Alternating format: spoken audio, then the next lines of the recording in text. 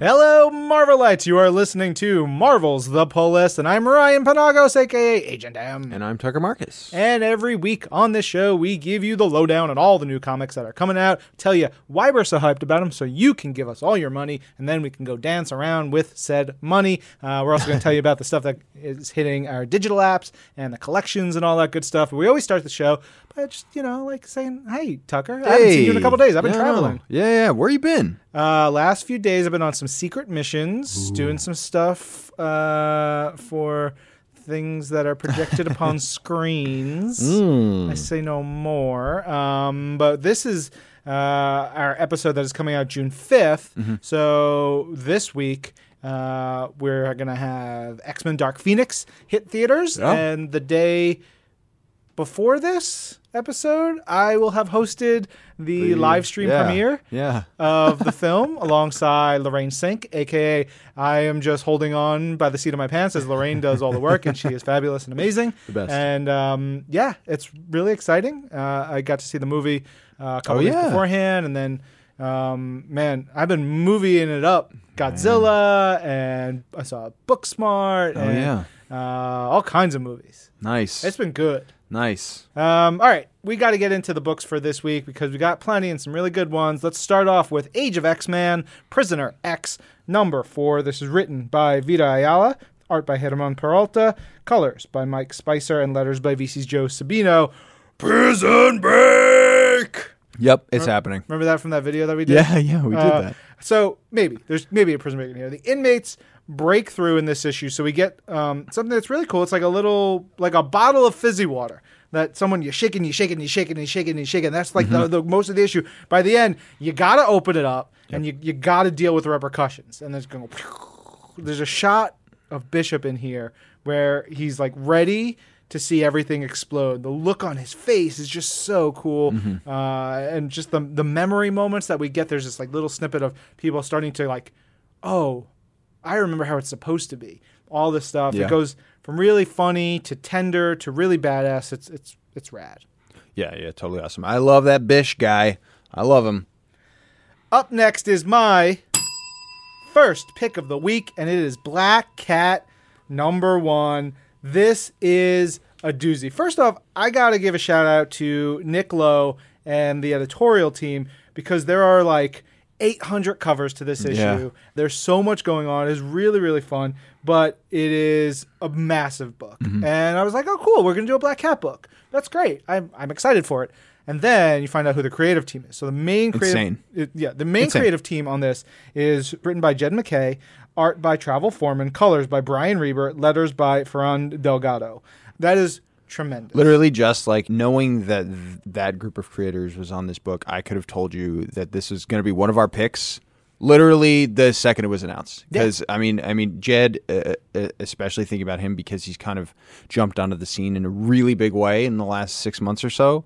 I was so excited to see him, take on this character. I'll be honest, I wasn't fully sure what to expect out of it because a lot of the covers are a little bit more cheesecakey in some ways, that's what J. Scott Campbell does, and huge help to selling the book and getting people, that's what they love about, some people love about Black Cat, but that's not what this book is at all. I was actually with editor Nick Lowe before reading this. He was so proud of it. He was just like, I can't wait for people to pick this book up. And now I understand why. It's like a little bit of a flirty heist story, a little bit of like table setting for here's Black Cat, here's her status quo. It's a squad book, so you get to see like who her crew is, but it's like possibly the most stylish and sexy, not lusty kind of sexy, but just like, when you say, ooh, that jacket is sexy. Ooh, that pen is sexy. Like, it's just something about it's cool. It's smooth. It's like stylish. It's awesome. It clicks in your brain. It's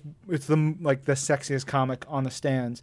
And yes, as you mentioned, we've been singing Travel and Jed's praises for a while, most vocally when, talking about their team ups together. Obviously, they're great separate, but together, man, and this might be their best pairing so far.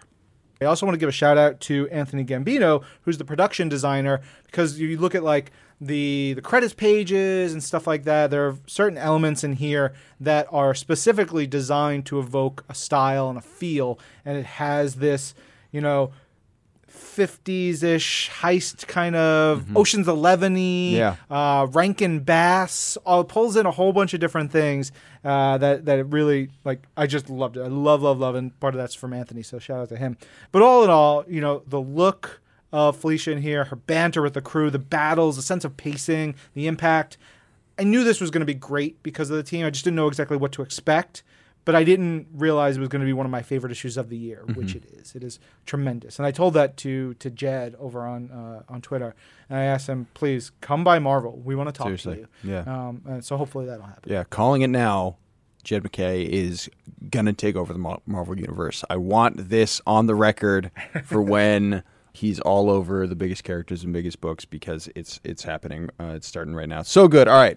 My first book this week is Captain Marvel number 6. It's written by Kelly Thompson, another writer well on her way to taking over the Marvel Universe, with guest art by Anna Paula Martello, colors by Tom Bonvillain, and letters by VC's Clayton Cowles. This is the first issue of the second arc here. It's called Strange Trip, and it is strange for multiple reasons. One being it's a really cool kind of, well, first of all, we have the Enchantress involved and some kind of undead figures that she's kind of working with.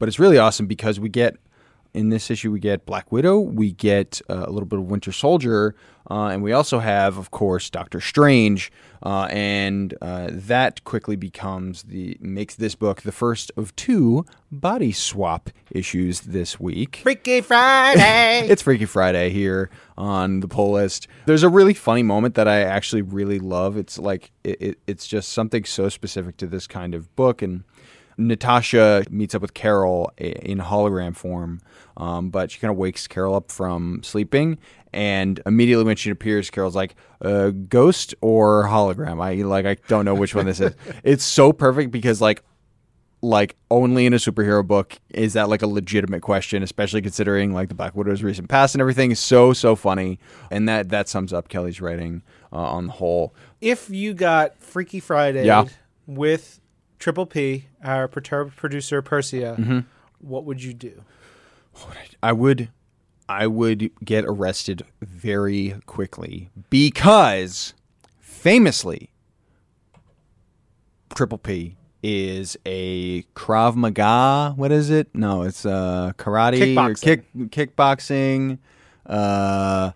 She's a martial artist. Yeah. And I would find a canvas upon which to showcase that art, and by canvas I mean some unlucky dude on the street.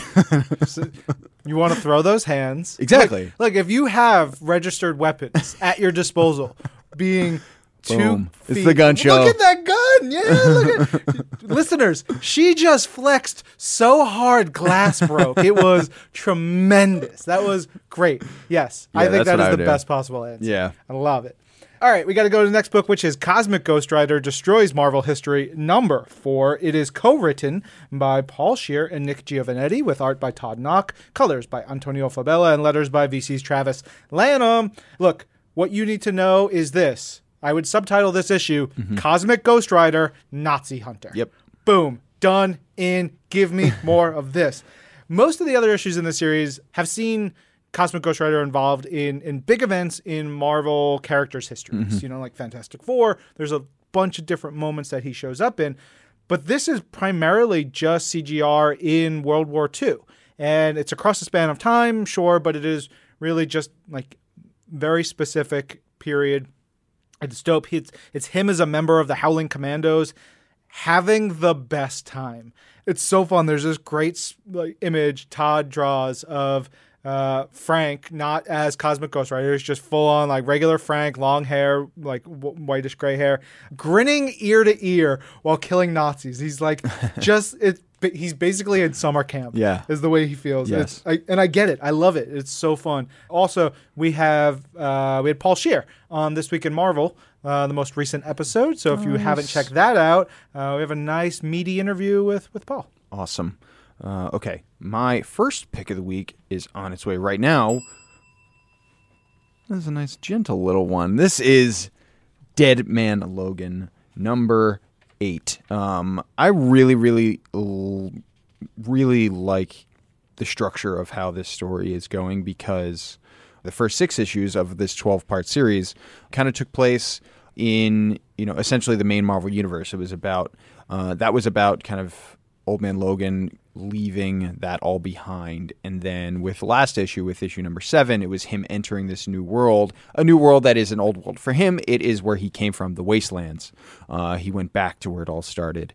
So this issue continues that, and we get to examine a lot through his eyes. It's really, really interesting. I think there's absolutely fantastic character work going on here from Ed Brisson, who is, of course, the writer, because I feel like we're really starting to get a ton of payoff with how much this Logan has grown. Because, not only is he Logan Howlett, like, just by his very nature. James Howlett. Get it right, nerd. Not only is he the most, like, naturally curmudgeonly kind of like go sit at the end of the bar by himself type of guy, but it's the old man version of that. So he's like the most extreme version of everything that Wolverine can be. So what's really awesome about what's going on here is now that he's back in the Wastelands, he's reconnecting with Danny Cage, he's reconnecting with Bruce Banner Jr.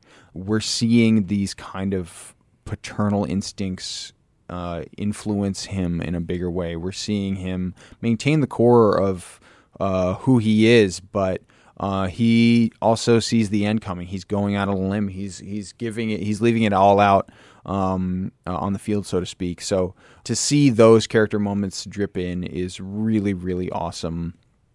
And something that when I interviewed Mike Henderson, the artist, and Nolan Woodard, the colorist, and then, of course, I also have to mention VC's Corey Pettit on letters. When I interviewed Mike and Nolan, it was really interesting to hear them talk about using this 12-issue finite story to craft a narrative literally with the colors and the way that the issue is shaded, the actual kind of subconscious influences that they build into the story as we reach further and further towards the death of Old Man Logan is really interesting. I'm really, really feeling that in this issue, especially.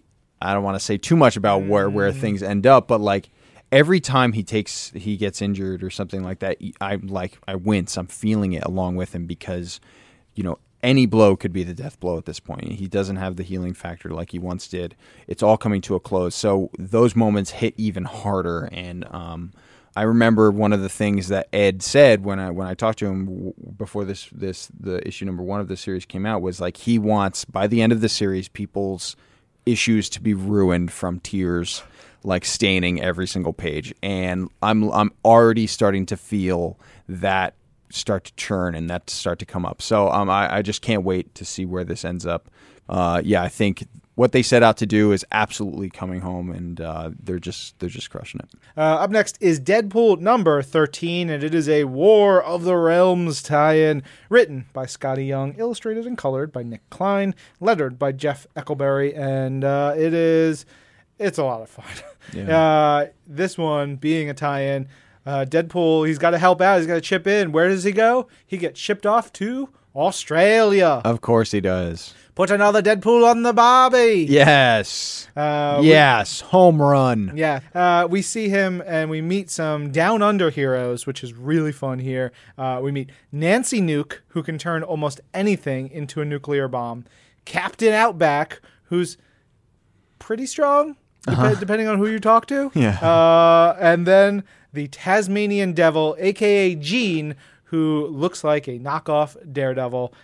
It is super goofy. It's really wonderful. And they fight trolls in Australia. Yeah. Who did the cover on that? Nick, the main cover? Yeah, the main cover. Nick Klein, I believe. Great cover. Love it.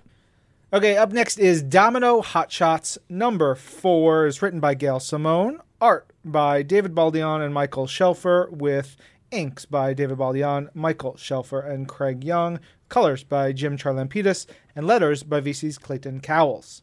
In this one, Domino and the gang, they have to go after a dude who's been sort of like twisted up by Celestial. Calling it technology is almost like not enough. Right. Like it is beyond technology. Yeah. It is so much more, and so he's got all this celestial woo-ha all around him, and it's corrupted him. This issue ends up being this like sad, sweet story about power and corruption and temptation.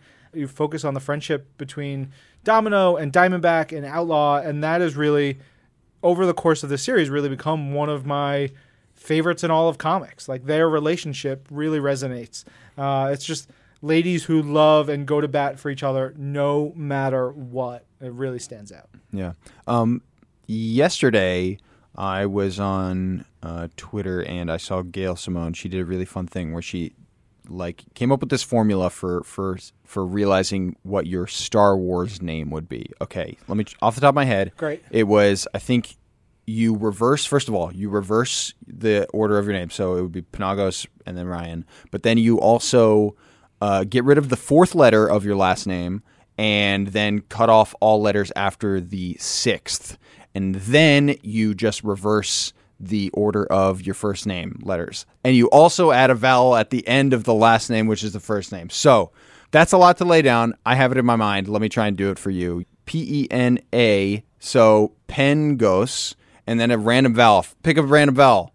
You. First name Pengosu. Nice. That actually sounds pretty Star Warsy. Last name would be Nayer. Nayr. Pengosu Nayer. Nayeru. Because you have to add... Oh, I see. Yeah. Pengosu Nayer. All right. We're going to see him in the next trilogy. Friends at Lucasfilm, Matt and company. You can have that for free. Yeah, there we go. Okay. Moving on now to Guardians of the Galaxy Annual number 1. This is a collection of 4 different stories.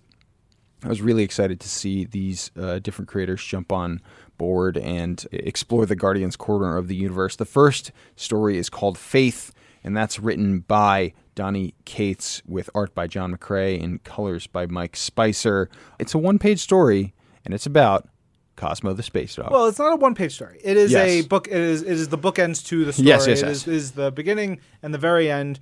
John McCrae is one of my favorite artists. I knew this was coming. And with good reason. John McCrae did a run of comics for our distinguished competition with my favorite non-Marvel Jack Kirby created character. That is, I think you would love it, actually. It is one of the most bizarre, twisted, funny. John McCrae's art is just so cool and he's amazing. Yeah. The next story in here is called A Long Time in Politics, and that's written by Mr. Al Ewing with art by Yildiray Sinar and colors by Rain Barreto. This is really cool. This is exactly what I'm talking about, why I was so excited to see these different creators jump on board and kind of touch these different characters, because I want to see I wanted to see an entire book, an entire series of Al Ewing writing Rich Rider. I mean, that's so cool. Just for some reason, I think tonally it makes perfect sense. How much do you know about Quasar? Not that much. Yeah. Quasar is, to me, really fascinating. He's, I think I've used the term before, it's a wrestling term, a white meat babyface. He's just like your standard good guy. Like, gosh, he's just going to do the right thing. Yeah. But he's got such incredible power, and they touch on it here, and Rich is like, dude, your perspective is all wrong. You have brunch with Galactus. Right. Like, you hang out with cosmic abstracts. They're like beyond comprehension. Your way of looking at things is so skewed. And there is a late 80s, early 90s Quasar series, I believe written by Mark Grunwald, had early art by Greg Capullo. Beautiful art. And it has, we did a very famous homage cover to that Demi Moore, I think it was Vanity Fair, where she's nude and pregnant. Right. There's a cover of Quasar pregnant on with him there. I think that's a Capullo cover, but it gets real weird. It like crosses over into what if stories and it does some really fun stuff. That Quasar run is, I think, highly underrated. Nice. And he's a cool character. I'm glad to see him here. Yeah. And of course, Al Ewing is the one to bring him into the fold, because he is as fluent as it gets in the Marvel Universe. So awesome to see that. Okay, the next story is Advent Horizon, and that's written by Teenie Howard with art by Ibrahim Mustafa, colors by J. David Ramos. That one's really cool. I remember reading, Teeny was tweeting about this, I believe, when she wrote it, because she was talking about writing Adam Warlock. And that's another thing that I just am dying to see. It's so cool. I think, especially having been reading Teeny's Belit story, and like her ability to write this really commanding, really powerful character that can just take control at a moment's notice is really awesome. Obviously, there is an entirely different set of rules when it comes to Adam Warlock, but that kind of raw spirit and like just fiery energy is right there. So cool, so confident, so bold. Just really, really awesome stuff, and gorgeous art. Really, really love the way that one looks. And then the fourth story in here is called You're Only Young Twice, and that is by our friends Zach Thompson and Lonnie Nadler, with art by Felipe Andrade, colors by Mike Spicer. That is another one. Again, I with all the work that those guys have been doing in the Age of X-Man, kind of being the architects of that world, I just want to see them play in every different corner of the Marvel Universe. In this case, a more cosmic angle. The letters all the way through are by VC's Court Pettit. Like you mentioned, wraps up with our friend Cosmo and Donnie writing the bookend. But really, really cool annual there. Yeah, it is like my favorite kind of annual, where it has a whole bunch of stories. It actually moves a ton of stuff forward for the main book. Mm-hmm. You don't have to read it, but if you do, and you are a regular Guardians of the Galaxy reader, you're like, whoa. But it also stands on its own. So if you're not reading Guardians and you just like these characters, like if you're a Darkhawk person or an Adam Warlock or whatever, you can pick this up and go, oh, yeah, it's really great. It was nearly one of my picks. All right, up next is Incredible Hulk Last Call #1. This is written by Peter David, pencils by Dale Keown, inks by Mark Farmer, Mark Deering, Walden Wong, and Scott Hanna, colors by Peter Steigerwald with John Starr, and letters by VC's Corey Pettit. Now, I want to give some background for this because Peter and Dale, they did nearly 30 issues of Incredible Hulk together back in the 90s.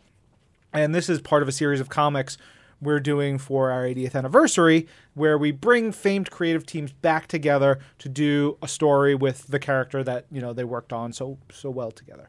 This one is intense. It's a heavy, heavy story. It's set a while back after Betty was believed to be dead. She might have actually been dead. I can't remember the circumstances. People die. People come back in Marvel. But Bruce was overloaded by grief and by guilt.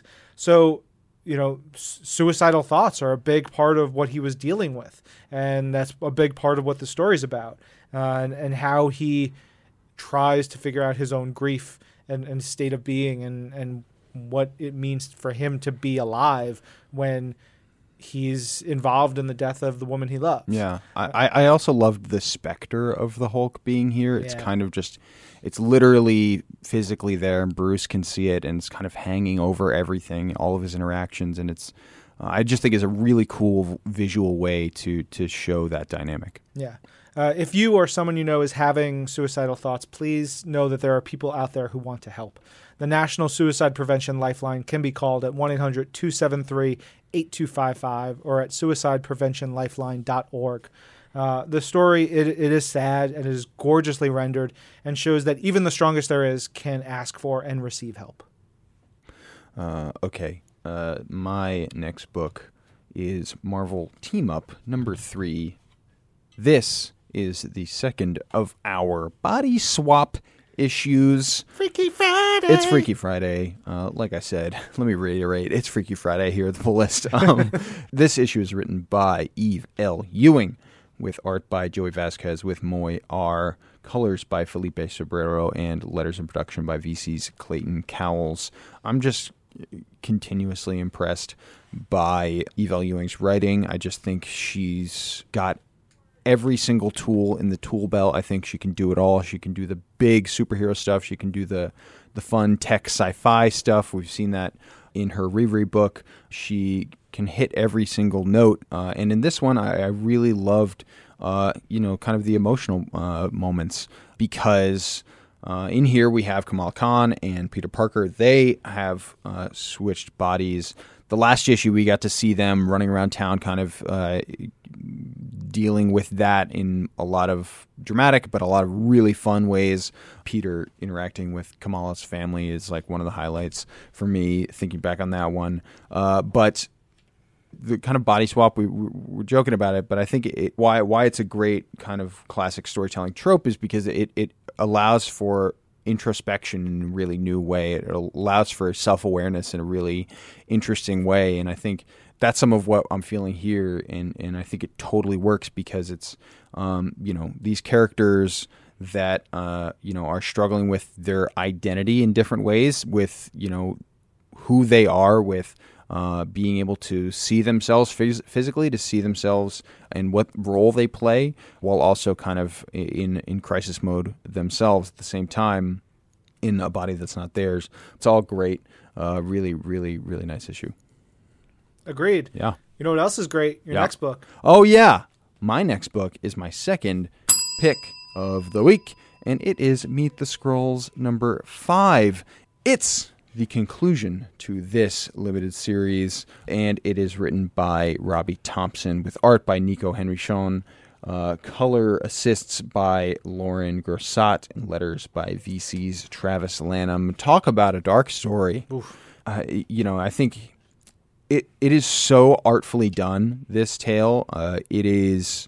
I'm kind of baffled by it because in just 5 issues, it really feels like a journey. It really feels like you've gotten to know this family, in quotes. You've gotten to see their kind of, obviously their mission on Earth as Skrulls, what they're here for, what they kind of are nominally all about, but then also their like amazing interiority, the interior exploration of this family dynamic, the interior exploration of what these characters struggle with, something that I think pairs really nicely, having just coming off the back of Marvel Team Up there. The measured way that this story has been told, the quiet moments that this story has, actually make it feel more, more robust and rich in all of those ways, because you have those moments where it's quiet, you have some time to think alongside these characters, and it just, like you said, it adds to the tension, it adds to the relationships all around. I think this is just great storytelling from the entire creative team. Really, really admirable work across the board. Yeah, it also, to me, is a great indicator of what Robbie, like what kind of writer Robbie is. Yeah. Because he is a great comic book writer, but he is also a great writer for screen, having spent years and still currently also writes on various TV shows and I think movies in Hollywood. Mm-hmm. And this is sort of a mix between both. It feels like a great film or television show, but also feels like a great comic book. Yeah. And that's a hard balance to do, to make sure you don't put one over the other, but you feel the elements of both. That's Robbie, and then working with Nico, who understands visual storytelling like so much. Oh, so great. Yeah. All right. Up next is Old Man Quill, number 6. This is written by Ethan Sachs, art by Ibrahim Roberson, colors by Andres Mosa, and letters by VC's Joe Caramagna. The Guardians, they have a hell of a tough time. They're going against Pulsar. Pulsar, he's a member of the Imperial Guard. It's fun. I love the Imperial Guard so much, and it's great because Pulsar is just one dude. The Imperial Guard are kind of like space version of a super team, but they all have elevated strength and speed. Like they're all kind of plussed up, and then have specialties. Right. Their main guy is essentially like Hyperion, like can do all those things. It's just wild. That Imperial Guard is fascinating. Go read some X-Men with the Imperial Guard if you've never. But I hate them here because, one, they're scary religious space fanatics, and they also murder one of my favorite characters in this issue. But they're scary cool. There's an incredible reveal right at the end. I was not expecting it. Can't wait for more. Totally.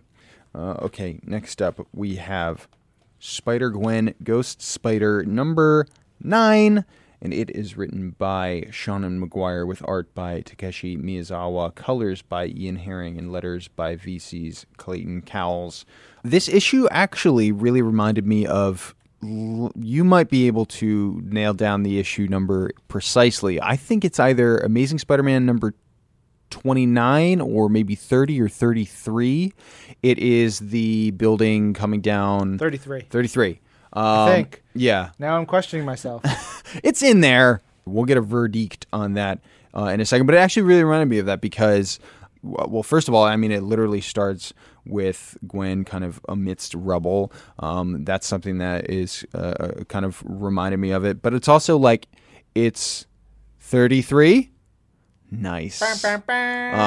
Issue 33, Amazing Spider-Man. But so that's like an iconic issue in Spider-Man history.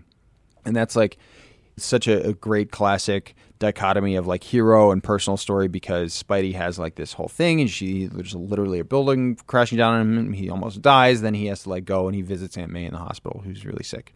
And that's something that happens and is mirrored in some fun ways here. I don't know if that's intentional. I don't know if it's not, but it's that in, of course, like the great Spider-Gwen tone and with the Spider-Gwen take on things. And I think part of that, crucially, is the visuals. I think part of that, crucially, is the colors by Ian Herring, and how it kind of, it replicates the classic Spider-Gwen book kind of look in a great way, but it also, feels totally right, totally modern in every single way. And, Shonen, we love Shonen. She's just spectacular, and I think it has that crackling energy all the way through. Great stuff.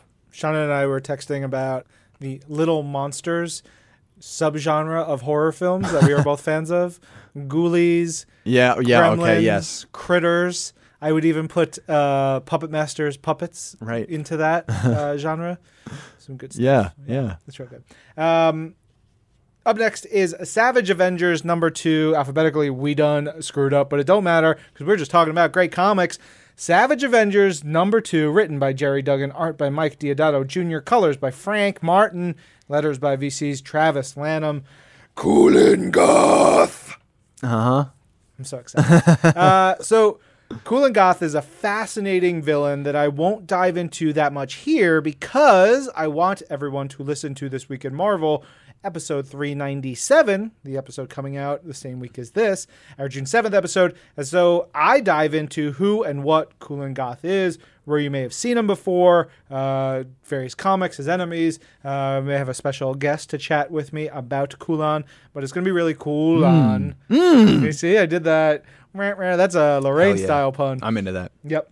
But anyway, we know he's in this, along with there's this nasty Nazi who Coulon helps him, this Nazi dude, become the Priest of Sickles. It's really gnarly. So he's a Nazi and a sadistic evil demon priest who's trying to bring a death demon god to Earth. That makes sense. Yeah. It all checks out. James Monroe Iglehart, the new co-host for This Week in Marvel, read Savage Avengers number 1, and he was in the office the other day, and he was kind of pissed about what happened to Voodoo.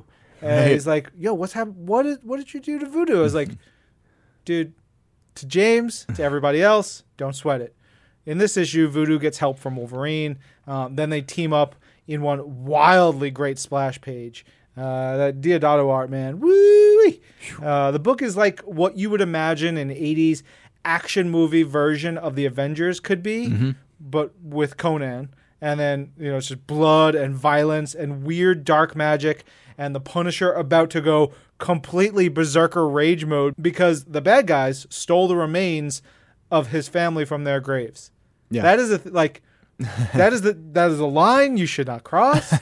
And they did it, and it's just about to go down. It's like, this is the point where Let the Bodies Hit the Floor plays, and then he just starts coming out and like, it's over. Yeah. That's so dope. I love this book. Yeah, so good. Definite Temple of Doom vibes off that, which is awesome. Okay, next up is Star Wars Age of Rebellion, Luke Skywalker, number 1, with the story is written by Greg Pak, with art by Chris Sprouse, Scott Koblish, and Stefano Landini. Inks by Carl Story and Mark Deering. Colors by Tom Urbon-Lane. Letters by VC's Travis Lanham.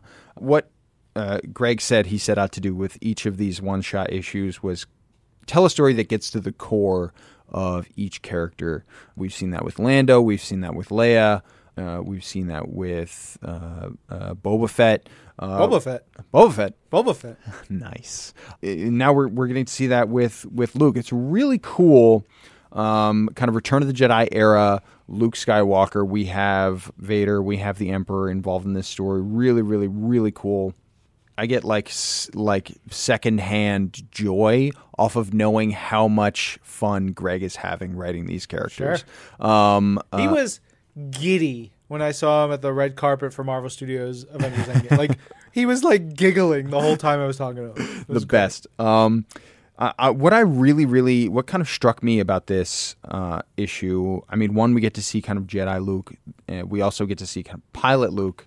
But what really struck me here is that there's a very kind of shockingly specific tone to Luke Skywalker, I think. One that you wouldn't quite expect for a hero of a story like this. One that, a character that just by necessity has so much kind of plot lifting to do. Oftentimes, that's why characters like Han or Leia or Vader get to really excel character-wise or become people's fan favorites because they get to, be much more idiosyncratic or whatever. But there is still a very specific tone to this character, I think, which is it's kind of, especially this era of Luke Skywalker, who's been through so much. It is he's like Jedi Knight, exactly, all in black. Yeah. With his first, but with his green lightsaber. And it's something dutiful. It's solemn, but it's also caring and loving. But it still has the eyes on the horizon, kind of starry-eyed look about him all the way through. I think it just nailed that feeling, and just another reason to be even more excited for when Greg jumps on the main Star Wars series. Yeah. When you said story lifter yes. type character, I just imagined someone else being like, dude, you look so... No, you said plot lifting? Yeah. A plot lifter. And then someone being like, dude, you look so story swole. You know who's story swole? Triple P. That's right. Super. I don't know what kind of stories, but... all right, up next is Tony Stark, Iron Man number 12. Look, Iron Man versus a dragon. That's all you need to know. It is written by Gail Simone, art by Paolo Vanelli, colors by Edgar Delgado, letters by VC's Joe Caramagna. This is a War of the Realms tie-in, but it's kind of set just before the invasion that happens in War of the Realms number 1. Malekith goes and he recruits a gold-loving, angry, massive dragon to deal with Iron Man because... elves are weak to iron. It all makes sense. It all pans out. Mm-hmm. Gail, she does such a great job. She fits right in with picking up the beats of the mess that Stark's life and relationships have been in the wake of all the Escape stuff. She also does all that while nailing the pithy quips and the references and that like tone of Iron Man these days. Also, did I mention a dragon? Yeah. Because there's a dragon. Okay. My penultimate book is Uncanny X-Men number 19. It's written by Mr. Matthew Rosenberg with pencils by Carlos Villa, Carlos Gomez, and Bob Quinn. Inks by Juan Velasco, Adriano Di Benedetto, Michelle Delecki, Carlos Gomez, and Bob Quinn. Colors by Guru EFX and letters by VC's Joe Caramagna. Knowing what's on the way in the world of the X-Men, knowing that House of X and Powers of 10 are coming later this summer. It's been even more fascinating for me personally to see what areas Matt takes this story, where Uncanny X-Men starts to explore. And obviously there's been so much in the last 18 issues, Matt having written the last 8, now 9 with this one. But it's really cool here because I feel like it's like starting to be like blow it up time, because we've explored some really solemn areas. We've had character deaths. We've had quiet moments. We've, of course, had awesome action all the way through. But this one, we have the Hellfire Club. We have Emma Frost. We have, of course, the Black King. And then we have a few other villains that come into the story in this issue as well, which is super exciting. It just feels like all right, take all the toys out of the toy box and just throw them together kind of stuff. Really, really, really cool. And of course, Matt crushes it. Really, really fun roller coaster, kind of nonstop action, nonstop goodness. For a man who genuinely loves the X-Men, loves the X-Men, he does horrible things to the X-Men. Yeah, he does. Just... That it's a heartbreaker. All right. Up next is my second pick of the week, and it is War of the Realms number 5. Whoa, daddy. Whoa. This is chapter 5, quote, "The World Tree is Burning." That's the title of the issue. It's written by Jason Aaron, drawn by Russell Dodderman, colors by Matthew Wilson, letters by VC's Joe Sabino. Man, almost every page of this book has a huge character moment, a huge action moment, a huge dialogue moment. It is relentless without being tiring, which I think is an important thing to say. I don't want you to feel like it's so much, but it's because this is such an all-encompassing story, it is able to go from scene to scene to character to bit to bit without getting confusing, without slowing down, without being too much. Man, there's some of the great moments. There's one early on with the Dora Milaje, Okoye flanked by Sif, Angela, and Hildegard of Asgard, and they face off against the Angels of Heaven. Okoye says, quote, "There is no word for grovel in our language, but there are 23 different words for fight, and you are about to hear them all. Welcome to Wakanda." And it's just like, yes! Ugh! I was going to curse because I get so fired up when I start talking about this book. It gets me so happy. It's so excited. The scope is so massive. You go from literally the surface of the sun to old Asgard, to Stonehenge, to Wakanda, to New York, all around the world. It's like if you took that big battle from Marvel Studios' Avengers Endgame and then spread it everywhere and made it even bigger and more. That's what War of the Realms is. That's where we are in this book. You got the Punisher alongside his brigade of light elves firing vibranium bullets. You've got Baldur the Brave driving Ghost Rider's Hellcharger while Doctor Strange leans out the passenger window chopping undead warriors in half with a massive axe. Jane Foster and Roz Solomon fighting side by side against Minotaur Dario Agger. You've got Wolverine subbing himself into the Warriors 3 for Volstagg, and Fandrel's like, can we keep him? It's rad. You've got the Fantastic Four versus Laufey. Thori and Bats teaming up against witches. It is everything you've asked for. It's all happening. It's all here. And of course, Thor flying through a frost giant's head. Literally right through it. The most crucial stuff, though, comes in the last few pages with Thor, Malekith, Odin, Freya, Jane Foster, and the big setup for the final battle. It is gorgeous. The colors. The first page has this image of Daredevil, the God without fear, and it's just the shot of Daredevil's face. It's just so captivating, and it's on. This is the best event book of all time. I don't know what could possibly top it. It is so fantastic. I am so happy and proud. Yeah, I reading that book, we read every issue every week. We have to get invested in every single story, but it's so funny. When I was reading that, I was just like, it's such a reminder, and taking nothing away from every other book we read, but it is like shocking how next level that book is. Yeah. It is crazy. Yeah.